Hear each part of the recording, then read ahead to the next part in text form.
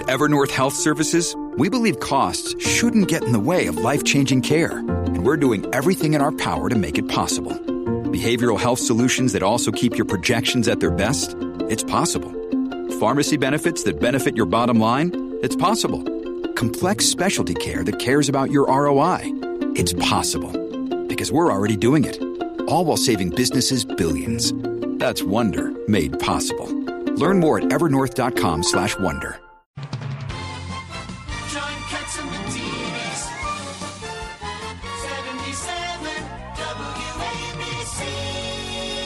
Welcome back to the John Catsimatidis Cats at Night show. On the line for us right now is Charlie Gasparino, always telling it like it is. And there was that breaking news this morning about Elon Musk. It looks like he's threatening to back out of the Twitter deal because of all the bots on there. Texas Attorney General is also suing the SEC, basically saying that Twitter has fraudulently, kind of made their product seem bigger and better than it is. But meanwhile, we don't even know how many users are real or fake. Charlie Gasparino, what are you hearing?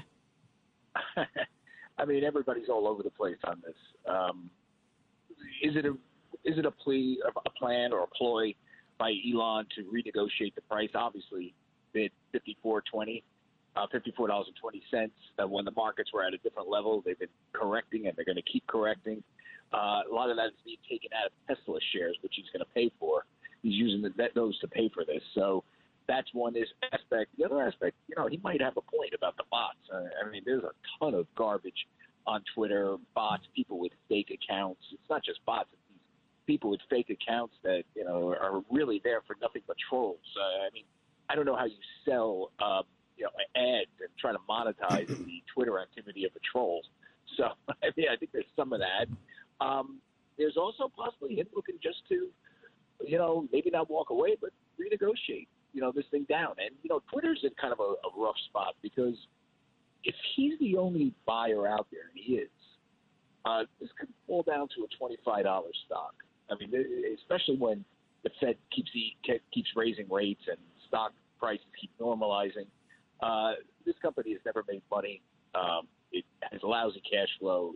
So it's a horrible private equity investment, and only a crazy billionaire could buy it. And so I wonder if they have much of a choice. I mean, I think what their plan B is to probably get a judge essentially to enjoin Musk and say you must buy this because you chose not to do due diligence, which you did. And you said $54.20, take it or leave it. They took it, and now you're running away, based on your wins about what is a bot, what isn't. So, Charlie, that could be their game plan. It's Richard Weinberg, Charlie. What about a forfeiture, a penalty if he doesn't consummate the deal? No, he's supposed to. It's the other way around. He's supposed to get $1 billion if. But that's the breakup fee if there's real fraud involved, or so something was uncovered that was really fraudulent. That we're a long way from that. I mean, I guess a judge could say you owe Twitter $15 billion, or he could settle for $15 billion, which would be less than the $40 billion he was going to pay for it anyway. That's a possibility. I mean, there's a lot of stuff at work here, and then there's the whole political story. I mean, this story started out as a merger or an acquisition, and it's turned into this huge political football. Republicans taking his side, saying he stands for free speech. Democrats going after him. Republicans going after Twitter, saying it's a liberal sounding board, which is not even liberal, it's progressive. They would argue. So this thing is a huge political story. I mean, obviously Musk and the president are butting heads all the time. I mean, the story has it all, and I still think we're in the fifth inning of this thing. Charlie, in the studio with us is the premier of Saskatchewan. I'm saying it better and better. You bet. Premier Moe. You have much dealings in Canada? I knew this would happen. We got a horrible connection. Yeah. Are you losing us? He's still there. I can hear you now. Okay. I said we have the premier of Saskatchewan in the of Canada. And Premier, do you have any questions? You have problems with Twitter up in Canada? About the same problems that I think Elon has identified with respect to bots and trolls and whatever that might be. Interesting story. Elon did spend some time up in Saskatchewan as a young boy. His mother originates from just outside the Regina area, a community called Waldeck. Actually, is where the Musk family does have some roots, and so we do have a connection just in that way historically. Twitter is It's everything in Saskatchewan that it is across America, for better or worse. And it sounds like I would agree with Charlie. We're probably in the fifth inning of this. The offers have been made, and now the negotiations can begin. Charlie, what do you say to Americans? Because I have family members, they're not even on Twitter anymore. They're on Truth Social or whatever. They don't use it. What do you say to them? Like, why should I even care what Elon Musk is doing? Or why should I even care about Twitter? It's only a social media app. Who cares if you can't say what you want to say? But, I think there's some of that. I mean, I kind of agree with that. Why should we care so much? But it's an important forum for dispensing thought. And a lot of influence makers are on it, and a lot more want to be on it. And if it's if it's much more, if it's less restrictive and less totalitarian, and progressively totalitarian, that's a good thing for free speech in the country. And I think that's why a lot of conservatives rallied around him initially, Elon's bid, because he essentially said that. He goes, "This is a great public forum, and it's being run by idiots that are both restricting the free speech element of it and don't even know how to run a business while they're doing it." I mean, it'd be one thing if they were doing all this restrictive stuff and it sold, but they're not making any money. So that was the allure of his bid. Now, shifting to the economy, I want to ABC News poll. 48% of voters say the economy is the most important issue. I think that's probably even understated. Yeah, and the Democrats are even now worried, obviously, about gas prices and the economy. How big of a role is inflation? I mean, we keep talking about it, and Biden keeps blaming Putin. He can't blame Trump anymore as the boogeyman. But at this point, I think Americans are wising up that this guy doesn't have it all together, and this country is headed down the toilet. Liddy, if I could just add to that. Yes, I'm sorry, Congressman. Charlie, yes. This is Pete King. Is there any segment of the financial community that has any faith in Joe Biden bringing this back, getting inflation under control? No, I mean, they won't say this publicly, obviously, because they're all highly regulated institutions. But, if you got Jamie Dimon with a beer in him, then, okay, tell me the truth. What do you think? He'd be shaking his head and rolling his eyes. I mean, like everybody, it's literally the gang that couldn't shoot straight.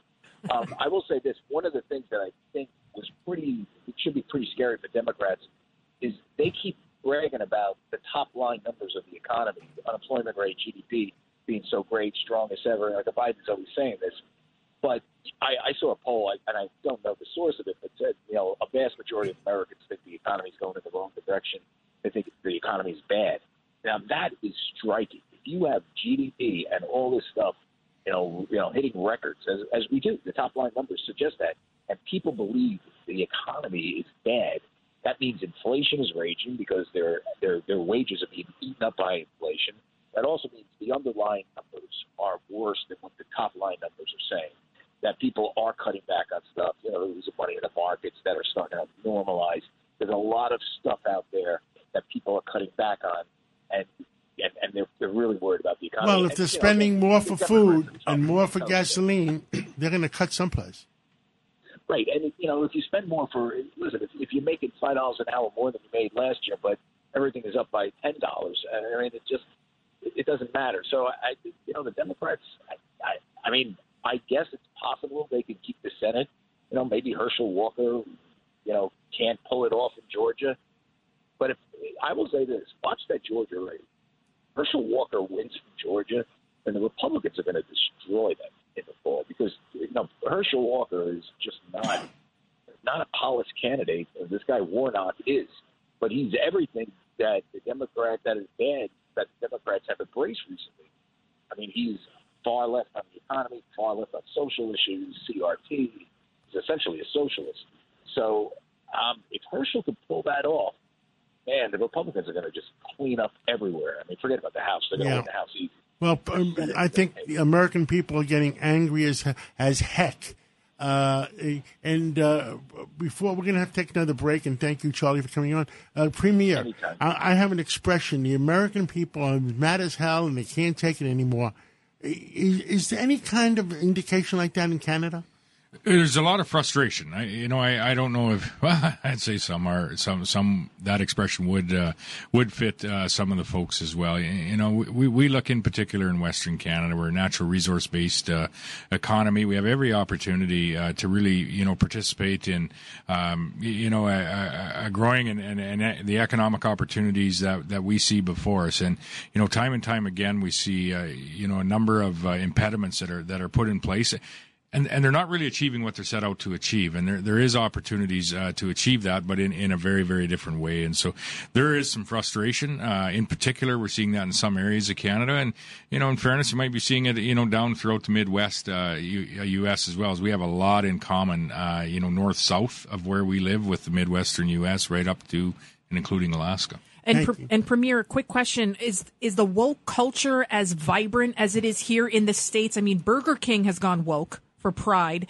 Oreos have gone woke. And then in Dallas, Texas, there was this huge uproar, drag queen. Does you know what woke is? Yeah, I'm sure. Where they're... It's a slang word. I'm sure he knows. Yeah. And then they have a drag queen hour for kids. They were teaching 7-year-olds in Dallas, Texas how to strike a pose and put dollar bills down.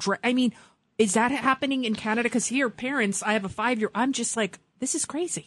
Yeah, in Saskatchewan, I think we're very fortunate. People are, for the most part, fairly common sense, fairly understanding, and of one another, and quickly. And we learned this over the course of the last 2 years, in particular in Canada, to just have a little bit of personal respect for everyone around you, and why they're doing what they're doing. It might not be your business, you might not understand, and I think that just takes if each of us just adopt that moving forward, we're going to be able to find our way, not be judgmental. On a positive note, my son just reminded me, guys. Greatest hockey player of all time, Gordie Howe, came from Saskatchewan. Well, and we got Braden Schneider with the New York Rangers right now, going to help him win a cup. We got to take a break. Let's take a break, and we'll be right back. Thank you, Charlie. Charlie, thank you.